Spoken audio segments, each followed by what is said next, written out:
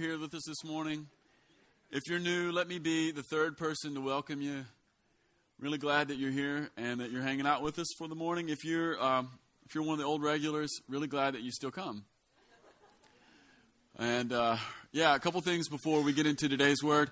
One, if you feel like you're a newcomer, we do encourage you to hang out for the newcomers lunch. It's kind of a great way for you to begin to get your feet wet in the vineyard. And then also coming up in just a few weeks, we have a Vineyard Values series that we're going to do, but it'll be on Sunday mornings, but it'll be before church. From 9 to 10 in the morning, we have 4 weeks in a row, and it's just going to be us explaining our 6 banners, just our Vineyard Values.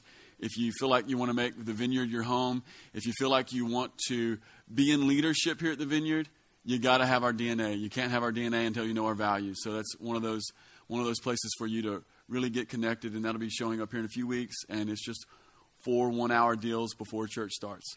Also, what? It's Sunday school. Yeah. And David Manning is the president of the Sunday school board. Also, we're going to receive our least of these offering. This is how we bless Campbellsville. If you guys will come on up, wherever you are. Yes, you. Ben, thank you. We're going to receive the least of these offering. I think this is the third offering we've taken up this Sunday. So, but it really reflects our value that radical generosity be a part of our house. What I mean by radical generosity is this. The leadership here at the Vineyard feels like if we have to choose between generous and being wise, we will choose generous. Because oftentimes, a lack of generosity and oftentimes stinginess masquerades as wisdom in God's house. And that is what we do want to be no part of. And we want to bless the poor, and this is our way to be friends with single moms who can't pay the light bills and people who have just run out of luck. All right? Jesus, we love Campbellsville. Help it. Amen. Help it.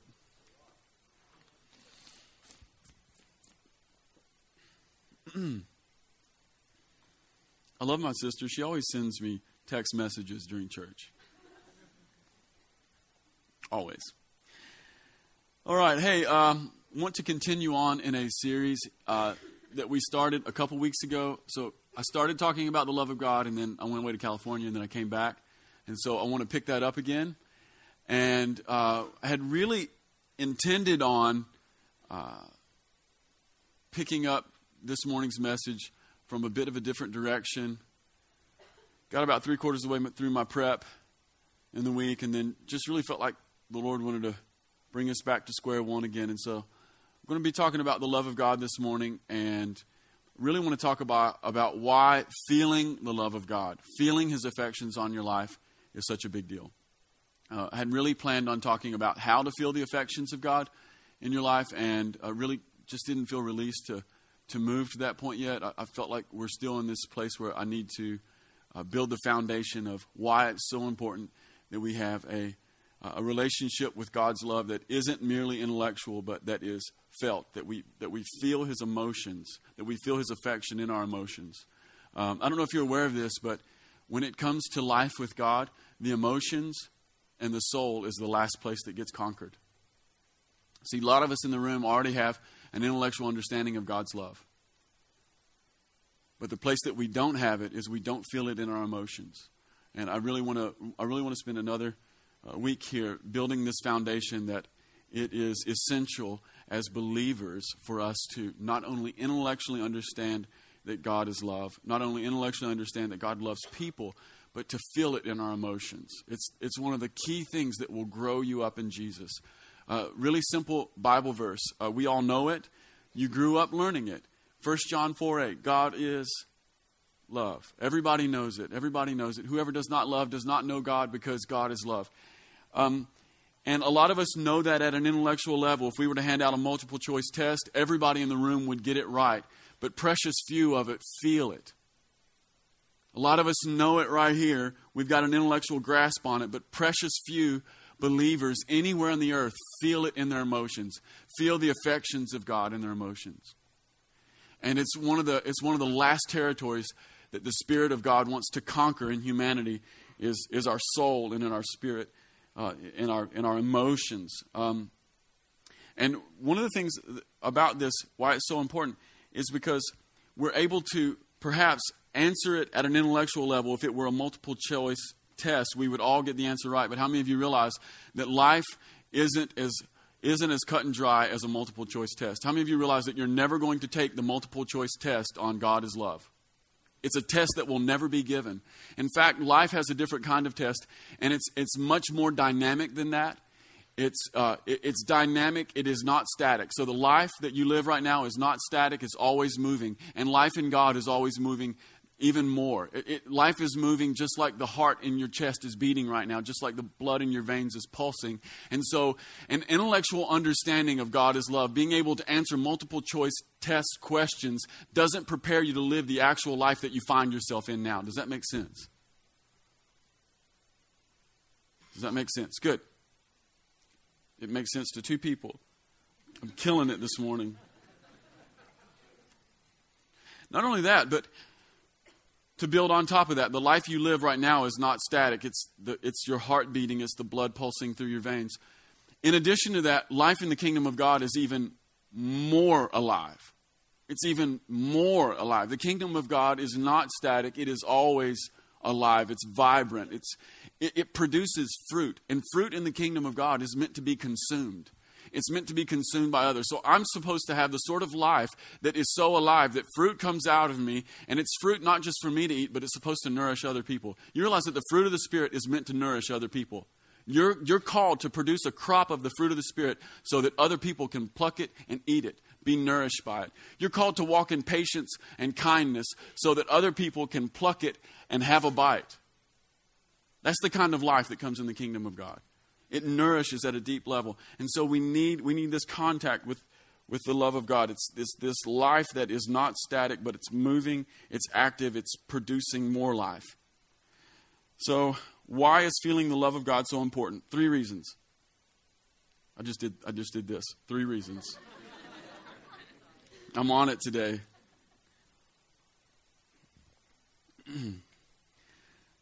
Why is feeling the love of God so important? 3 reasons. Number 1, because you're actually designed to feel and know the love of God. You're designed to feel and to know the love of God. See, a person is not an animal. They're different. You've been constructed in a dynamic way. You have a body, you have a spirit, and you have a soul. And it's impossible to divide between those things. The only thing that can divide between those things is the Word of God. You're so seamlessly crafted. Like one of the things we talk about around here frequently is this question: where does a person's mind begin and where does it end? It's so seamlessly intertwined into your body. You're this dynamic thing. There's nothing like a person on the rest of the planet. You know, even the smartest animals are not like a person. A person is something else. You've got a spirit. And what that tells us is that we've been crafted in the image of God, but we have a body and we have a mind and we have a spirit. We're this dynamic crown of creation who has been perfectly made to live in the physical world and have contact in the spirit world.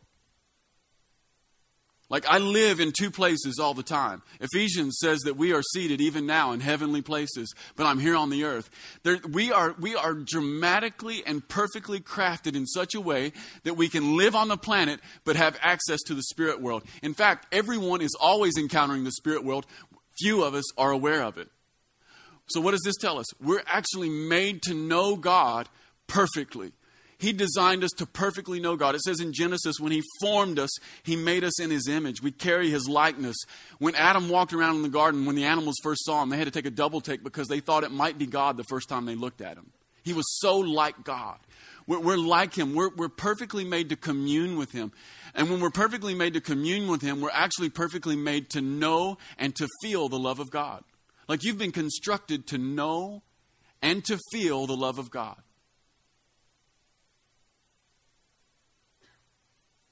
Like if you don't feel the love of God, it's not because you were made incorrectly. There's a lot of reasons why you might not feel the love of God, but it isn't a design issue. You've been designed to know and to feel the love of God. You're a spirit, you're a soul, a body. You live in two realms at one time. In fact, some of us feel crazy. We feel like crazy people. It's okay to feel like crazy people because we're living in a crazy dynamic. We got feet on the earth and we're even now seated in heavenly places. It'll make you feel crazy sometimes, but it's normal. You're perfectly designed to know God and to feel His love. I was reading some studies this week about little babies and when they're first born with their mothers. That's some crazy stuff. I love reading this stuff. Like babies who do not receive their mother's touch, babies who aren't attended to, babies who don't get skin-to-skin contact, babies who don't receive a response from their mother when they cry, after 2 months of any sort of rejection or any sort of separation, after 2 months, that baby's cortisol levels, which are basically stress hormones. We've all heard of that, right? Cortisol, it's a stress hormone. After 2 months of not receiving like significant amounts of skin contact, significant amounts of touch, a mother's response to the baby's cry. After 2 months, that baby's cortisol levels, stress hormones, go up and stay up for the rest of their lives. See, there's things you need in your development is what I'm trying to say. And one of the things that you need in your development with life with Jesus is you don't need just an intellectual understanding of God's love. You need to feel it. And some of us in here are going, well, so what you're saying is that it's elementary and that's for immature babies, right? And I'm telling you, yeah, kind of, but if you don't get it, then you'll stay a baby your whole life. It's the reason that there are people who are 35 years old in Jesus but have never actually grown up because they never felt the Father's affections. They can know all the Bible, they can quote Scripture all day long. They never felt His affection, they never felt His pleasure, and because of that, they remain stunted.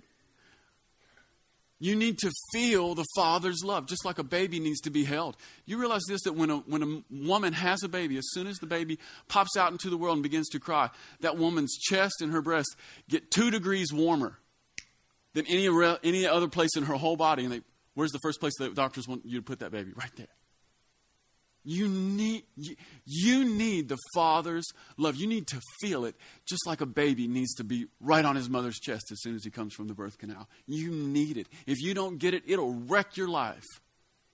Maybe for the rest of your life. It's that essential. The good news is you've been designed to know the Father's love, to feel it on the inside. Imagine a mother who has a baby but never touches it and just says to the baby when it's crying, I wish you would be quiet because I really do love you. Don't you know that? Baby, over the crib. Baby, I need you to be quiet. I love you. It's ridiculous, isn't it? Yet most of us live with the concept of God that He is shouting out of heaven, I wish you guys would be quiet. Don't you know that I love you? We've been designed for contact.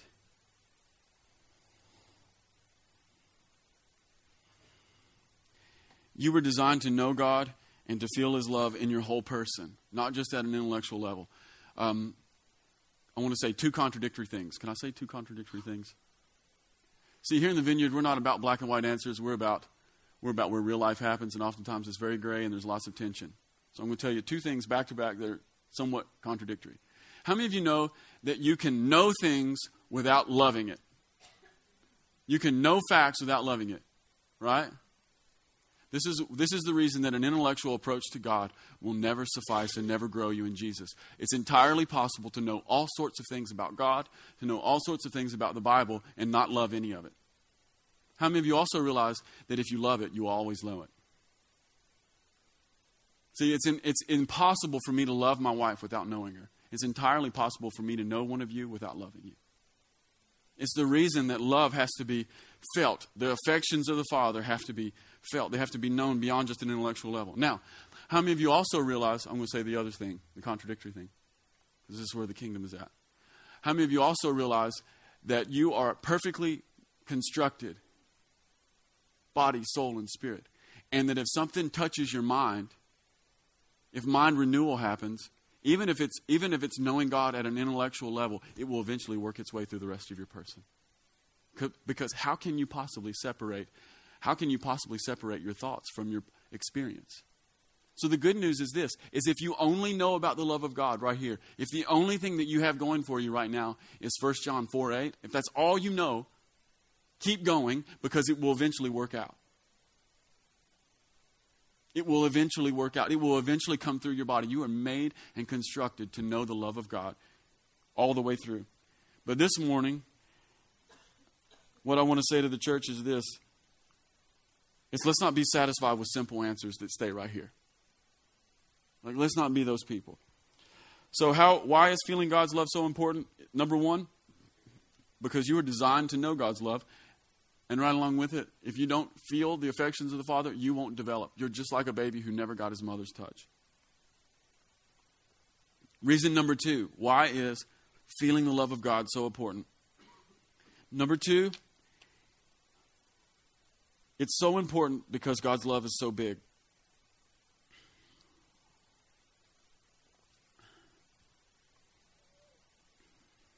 I'm talking out of a bunch of scriptures this morning that everybody knows really good. The second reason that it's so important to feel God's love is because it's so big. In John 3:16, it says that God so loved the world that he what? Gave his only son. Why did God give his son? Because he loved the whole world. Now, I want you to get this. God loves everybody. We kind of understand that a little bit, but can you imagine? Have you ever been in a really, really big city? Anybody ever, like a really big city? Anybody ever eaten in a restaurant on the street in a really big city? Yeah, last summer, early summer in June. I just want to say there's nothing like Chicago in June. Right, babe? And Heather and I are eating out on Michigan Avenue, right next to the water company in Chicago, out on this little terrace. And how many people were out that Sunday afternoon? Innumerable. There were innumerable.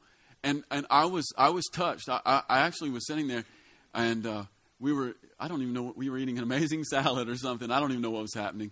And all of a sudden, I got really touched by the love of God, because there's all these people out in the streets, and I just got touched like he cares about all of them. Like, even the ones who don't know him. Like, even the ones who have heard about him and hate him. He's just, why is it so important to feel the love of God? Because it's so big. He loved the whole world. And not only does he love the whole world that exists right now, but this is something that's harder to grasp. It's a bit more abstract. But he loves the whole world that has ever been. Like every person that has ever lived anywhere on the planet. Like he cares about them. He has kind thoughts toward them. Even the people who murdered his son, God has kind thoughts about them. It's crazy. Like the 3 or 4 foolish Roman soldiers who drove nails through an innocent Jesus' hands and feet. God was sitting in heaven with kind thoughts towards those people. Even Jesus says, "Oh, Father, would you forgive them because they really don't know what they're doing." What kind of person does that? We lose context in the story sometimes. We think, we don't fully grasp what's happening. But can you imagine laying on like a rough wooden tree with guys holding you down against your will, driving nails through your hands, and your prayer is, "God, would you forgive these people? They have no clue what they're doing." You would not say that, right? Why is Jesus able to say that? Because he and the Father are so crazy about people. Even people who are running away from him. Even people who are giving God the finger. There are some of those out there. Like even now, God is crazy about Richard Dawkins. Richard Dawkins hates God. God's crazy about him. God is kind to him. Even now, he's being kind to Richard Dawkins. It says in Romans 5:8, one of the first scriptures I ever memorized, that God demonstrates his love for us in this, that while we were still sinners, Christ died for us. So God's love is a demonstrating kind of love, and he will demonstrate it to people who are rebellious against him. People who are running away from the good kind of life, not only running away from the good kind of life, but trying to get others to come along. Like total rebels. God is like so kind. So why is it important for us to feel it? Because it's so big. What am I trying to get at? What I'm trying to get at is, if God loves every person who's alive today, if he loves everyone in the room, if he loves all those people on Michigan Avenue, and if he loves everybody who's ever been alive any place in any time in history, if he loves even rebellious people who are running away from him, if he even loves Richard Dawkins right now, if he's thinking kind thoughts towards the Roman soldiers who hung his own son on the tree, then my goodness, that is the kind of love that is so big that it can't be contained intellectually. It will spill over and it must touch my heart. You see, here's the deal. If it's a love that can be contained intellectually, it's probably not the love of God. If it's a love that I perfectly understand, then it can't be God. Because if his peace surpasses understanding, what about his love? That's what I'm saying, come on. And it can't be contained on the inside.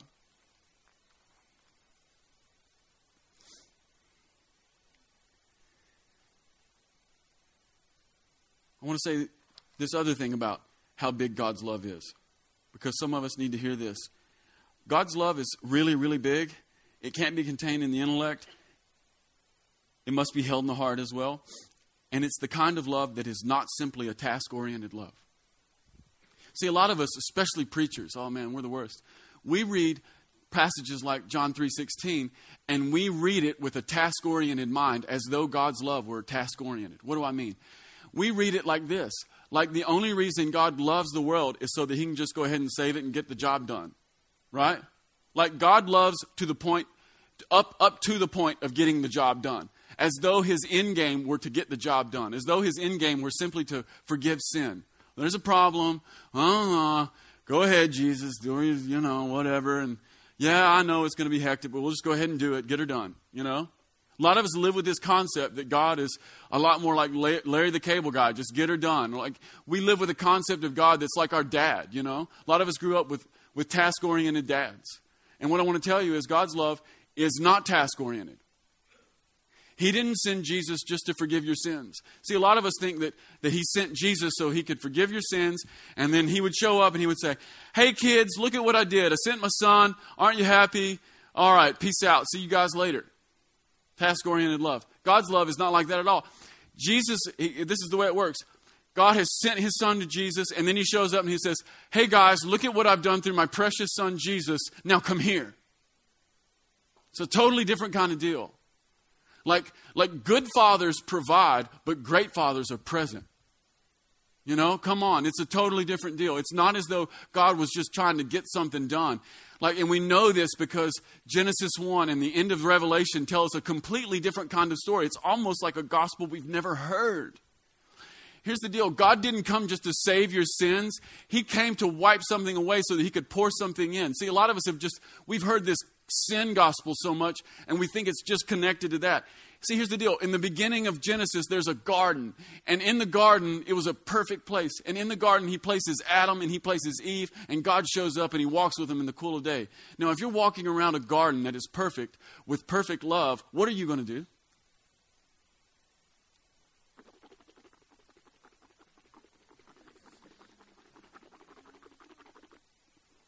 What would you do?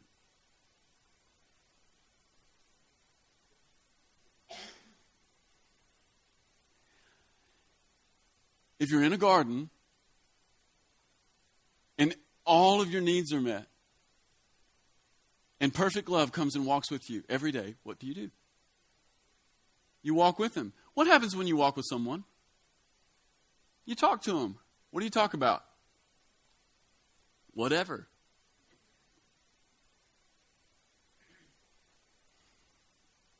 Right?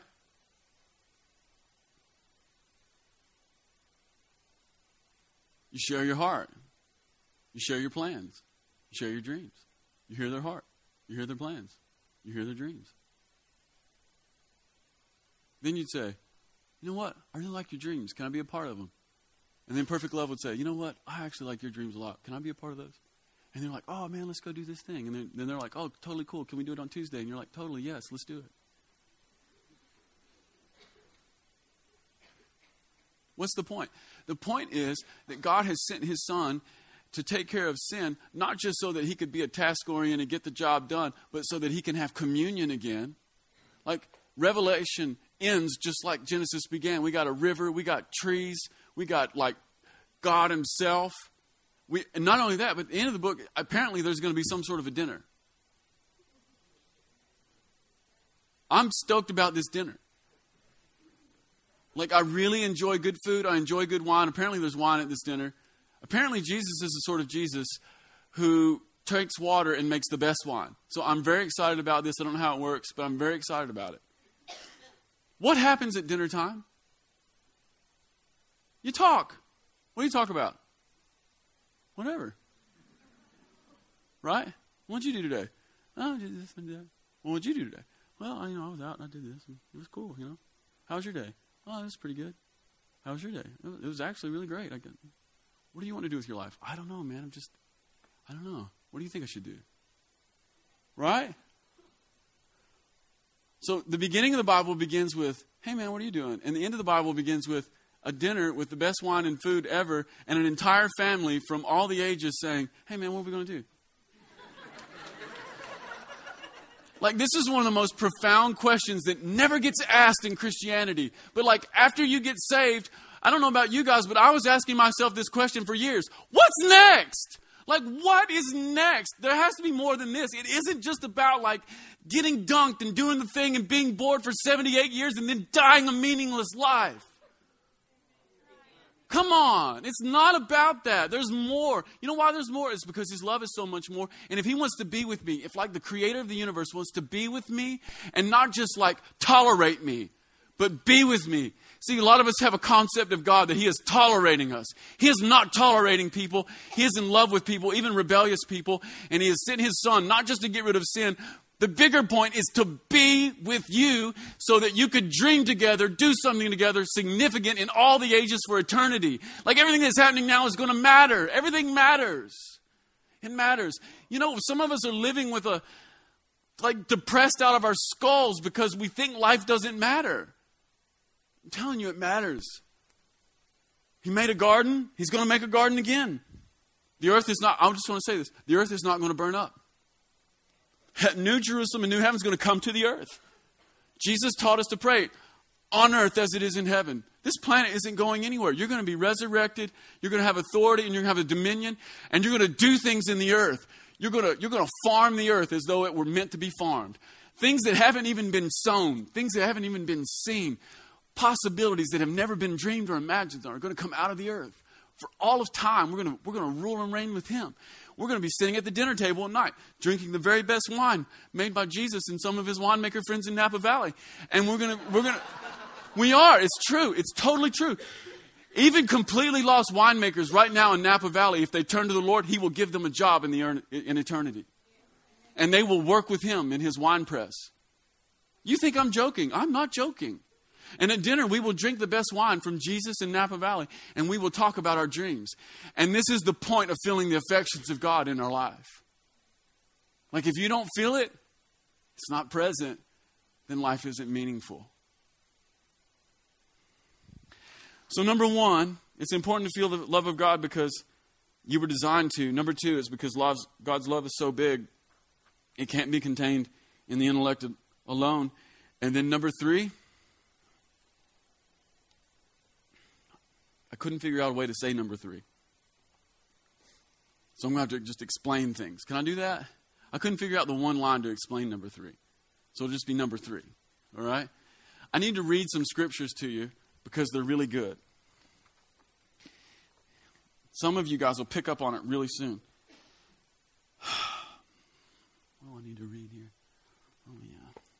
John chapter 14. I want to read some really important scripture to you about why feeling the affections of God are so important.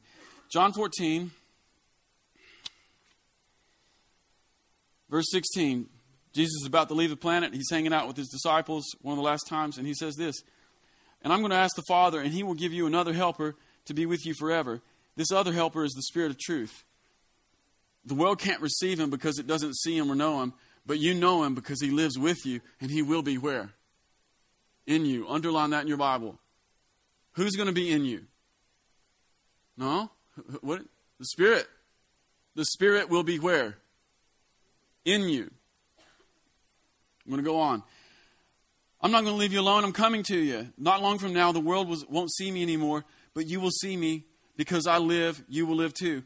On that day, you will know that I am in my Father, and you in me, and I in you." That was a complicated way of saying that, but let's break that down, okay? On that day, you'll realize that I am in my Father. Where is Jesus? In His Father. And And you are in me. Where are we? In Jesus, who is in where? In Father. So we are in Jesus, who is in the Father. And then what does he say at the end? I am in you. So who do we have on the inside? And the Spirit and the Father. Even now we are living in the Father, the Son, and the Holy Spirit. It's very complicated language. How many of you realize that if Jesus is saying something that's really complicated and seems really strange, if the language has a hard time holding it, then it really means this is a profound mystery that is deep. Like the foundations of the universe hinge on this one. This is one of those secrets that holds it all together. I want to read another scripture to you. It's in Colossians chapter 1, verse 27.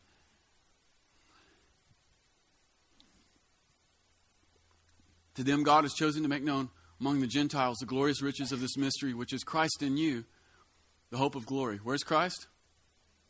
In you. So on the inside you have Father, Son, and Holy Spirit. And even now you are inside Father, Son, and Holy Spirit.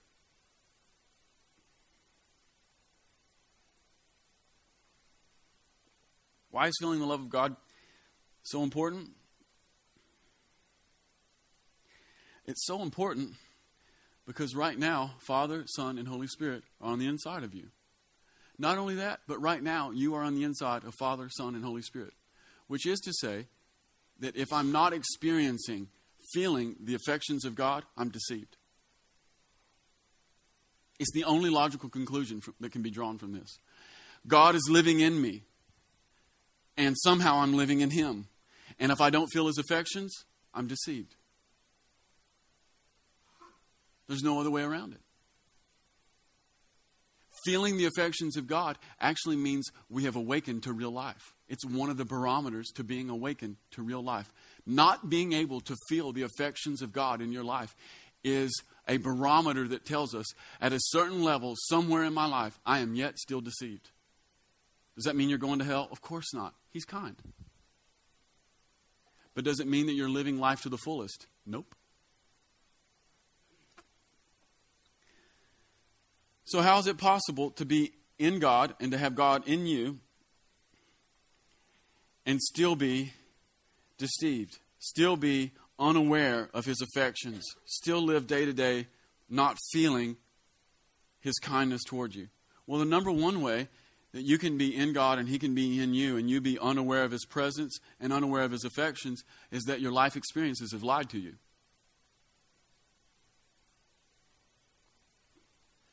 Your life experiences have lied to you.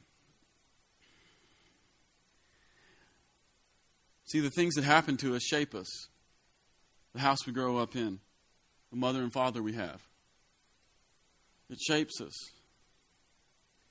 Tragedy and disappointment in our life, they shape us. And if it's left unchecked or unhealed, tragedy and disappointment become the dominant narrative. See, here's one of the things about human nature. Humans love story. All humans love story. So we build story into our lives. And we reflect upon our lives in a narrative form. And if tragedy and disappointment aren't healed, if they're not taken to the Father, they become the dominant narrative. And when they become the dominant narrative, deception takes hold in our hearts.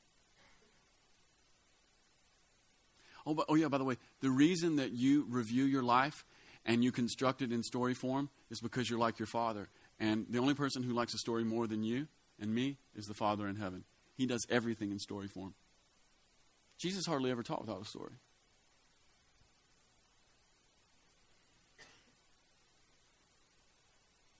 See, wounds that are not taken to the healer, they become infected. Broken bones that are not set, broken bones of disappointment that are not set properly, when they heal back, they heal back improperly, and then you limp the rest of your life. And then the overarching narrative of your life becomes disappointment and tragedy. Good news, though. Good news is this, is that there is a greater truth that supersedes disappointment and tragedy. There actually is a greater truth that supersedes disappointment and tragedy. And the other thing I want to tell you is this, is that just because something happened doesn't make it true. Okay? Just because something happened doesn't make it true. Now, am I talking about living in fantasy land? No, I'm not talking about living in fantasy land. Am I talking about acting as though things didn't happen? No, that's ridiculous. But what I am saying is this, not everything that happened in your life is true. It may be actual, but it may not be true. There's a difference between actual and true.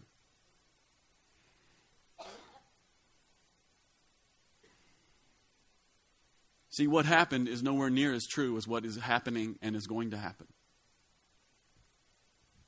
I'm going to get really abstract, so I need everybody to get with me, okay? Because when we come at this kind of truth, at this point with the revelation we have, we can't come directly. We can only come at glancing blows here. What I'm here to tell you is what happened in your life isn't as true as what's happening and what is going to happen. What do I mean by that? What I mean is this. What is happening is that the kingdom of heaven is breaking in. What is going to happen is that one day the kingdom of heaven is going to fully break in. Heaven is going to come to earth, and all wrongs are going to be set right. And that is the truth. Just because it happened doesn't mean that it's true. Just because it's actual doesn't mean that it gets to define you. What happened isn't as true as what's happening, and nowhere near as true as what's going to happen. So just because you were wounded doesn't mean that you are wounded. It means that you are going to be completely set free. Just because of what happened to you, just because of who you were, just because of who you presently are, that's nowhere near as true as who you're going to be. You're going to be glorious. You're going to be glorious. He's going to transform everything that is decayed into glory. I mean, come on, it's going to be glorious. There is no part of this life that is allowed to touch glory. Like no part, disappointment isn't as true as glory. He's going to transform every single thing. All of it. All of it. He is going to transform it all. It's the reason he says at the end of the book, "Behold, I make all things new."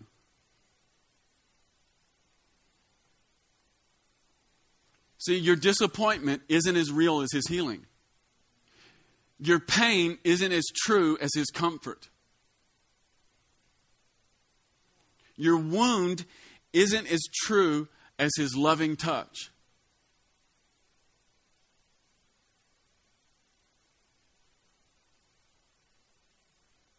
Wounds will not last. There's so much hope in this. I don't know. I'm resonating. Your wounds will not last. At most 100 years.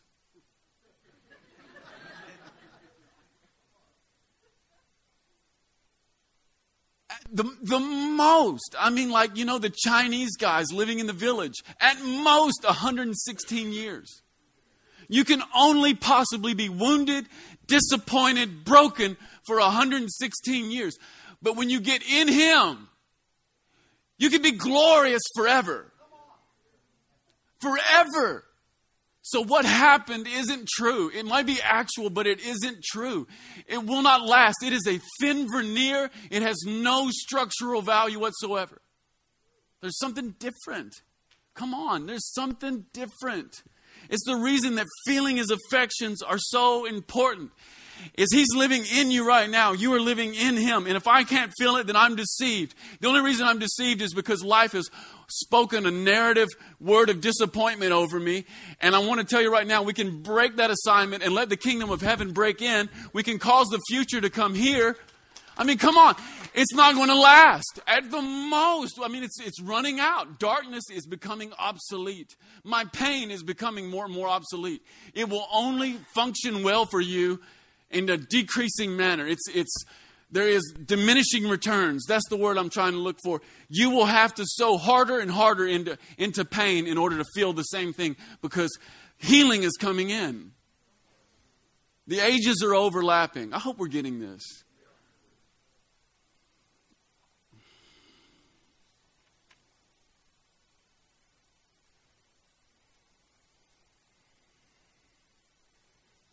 See, the trouble with being deceived is that you don't know it.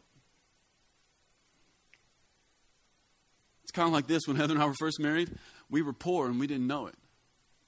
We were just living life, man. We didn't know it wasn't normal. We didn't know that not everybody on our street had a $25 a week grocery budget. We just thought that was normal. I mean, we were happy, thank God, whatever. It wasn't until some years later that the ball rolled in our direction a little bit, and we looked back on it and went, wow, we were really poor. We were really poor. Yeah, that's the trouble with being deceived, is you just don't know it. And it's possible to be living in conditions that are so all-encompassing that you're actually unaware of any other reality. So pain can become so all-encompassing that you can't even know, you can't even conceive of any other reality other than pain. It's like an accent. See, we're all here, we're all groovy. We all have a Kentucky accent. I go to California, first words out of my mouth, 3 girls laughed. I'm like, what's up? And they're like, you talk so weird. I'm like, no, I don't. You talk weird. It's that invisible reality. We carry it around all the time with us. And some of our realities are so all-encompassing that we can't even conceive of anyone else. And then we meet someone from Australia and we're like, whoa. We meet somebody from the kingdom and we're like, whoa. Whoa, that's possible? We meet somebody not living under a cloud of disappointment and tragedy, and we're like, whoa, that's possible? Hope comes into our heart. And you get around somebody who's living with a kingdom perspective, and then you're like, whoa, I didn't even know.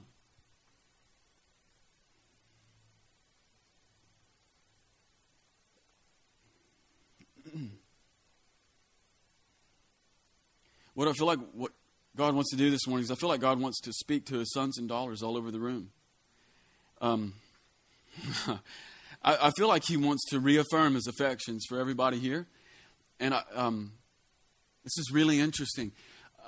God's voice is hardly ever a voice, and it's almost always a whisper. We know that, right? God almost always whispers. And I think He does it on purpose, by the way, because it draws us in. Any idiot can hear a shouting fool, but you have to want to hear a whisper. But there's 3 places in the New Testament where God does not whisper, where He speaks out of heaven, an audible voice. At Jesus' baptism, at His transfiguration, and then in John 12, right before He gets crucified, the audible voice of God speaks out of heaven. He chooses not to whisper. He chooses to break with His normal tradition, and He chooses to speak loudly. Do you know what He speaks about 2 of those 3 times? He speaks about how much He loves His Son. Oh, what is the thing that God will not whisper about? His affection over His sons and daughters. Oh, man, come on. He only speaks audibly 3 times, and 2 of the 3 times it's, Jesus, I love you. That's my son. I'm crazy about him. Everyone do what he says. Peter, sit down. I mean, come on. I mean, what will rouse God from a whisper into full voice? His affections for His sons and daughters. God turns up the volume when He's speaking His approval. I feel like that's what He wants to do this morning. Is He wants to speak to sons and daughters, and He wants to set a seal of approval over you.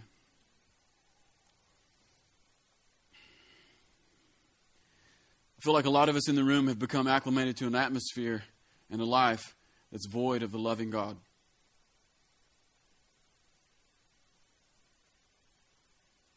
It's like eating hamburger every day, not realizing that there's even such a thing as a filet mignon. See, our experience shape our outlooks, and our past gets written into our future. But the good news is this morning is that there's always more. There's always. If there's not more, if you reach the end of something, it's not God. Because it says in the Scripture that of the increase of His government and peace, there will be no end. There is always more. If you don't feel the love of God, good news this morning, there's way more for you. If you're feeling the love of God quite a lot, good news, because there is way way more. You can't exhaust it. If you run into the edge, then you know you've run into an idol in the Lord, because there is always more. There's always more. In the kingdom of God, things grow. Everything grows in the kingdom of God. There's so much life in it. Little tiny mustard seeds become the biggest plant in the garden. A little bit of yeast goes all the way through the dough.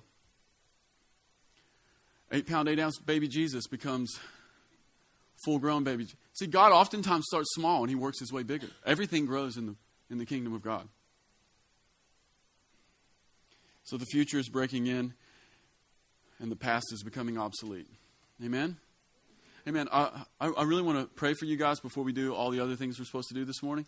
Why don't you stand up this morning?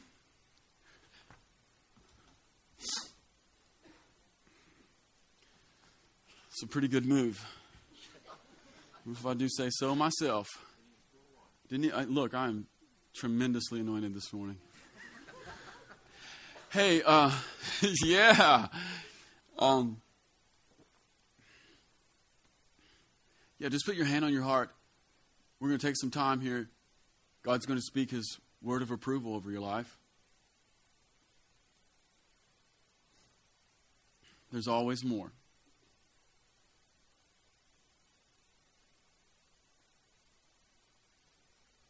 See, I feel his approval already. I don't know if can you just feel the love of God like in the room right now? He's just so present. It's downright intoxicating.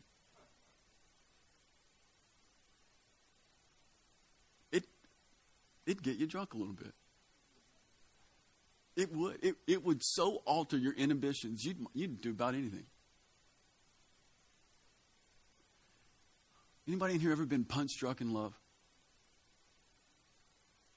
Anybody ever pursued a woman and just went stupid? Oh man, that's what I'm talking about. Father, I ask that you would speak your word of affection over sons and daughters all over the room right now. God, if we have been unable to hear it, God, I ask that you would open our ears.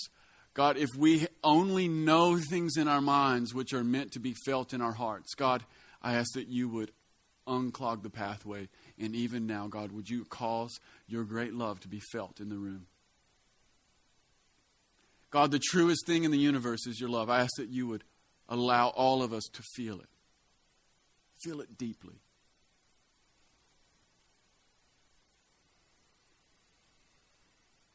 Man, the love of God is in the room. Let's just breathe it in. Some of you are like, breathe it in? That's weird. Yeah, I know, it's great. Just don't ask questions. Just do it. Oh, God, we just breathe you in this morning. God, I ask that you would speak your affirming word over us. Father, I ask that you would give us, God, would you give us a Luke chapter 3 moment where you break into our life and speak that word of approval over us. God, I ask that you would break through all of our mindsets and all of our worldviews and cause us to feel your great love for us.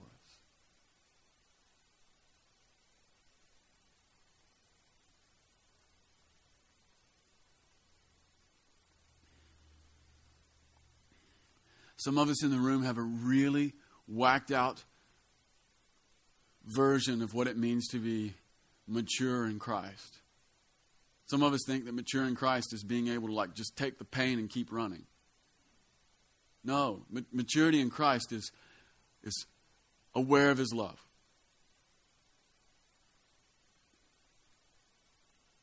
Some of us think it's just like grit your teeth. He said it, I'm going to do it. No, it's to feel the affections of Father. You realize that God spoke his affections over his son Jesus before Jesus had done anything. Because it wasn't based upon anything that he did or didn't do. It was just that he loves people.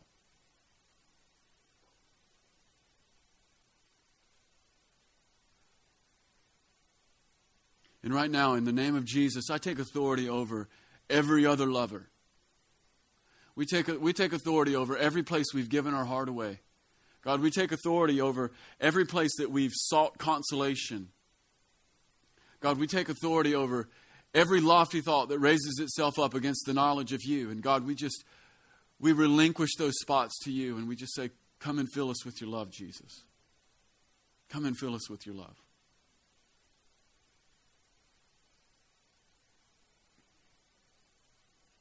Thanks, Lord. And we pray all of this in the name of Jesus, the lover of our soul. Amen. Amen. Amen. Hey, if you need ministry at all this morning, if you are sick in your body, if life has just whacked you around,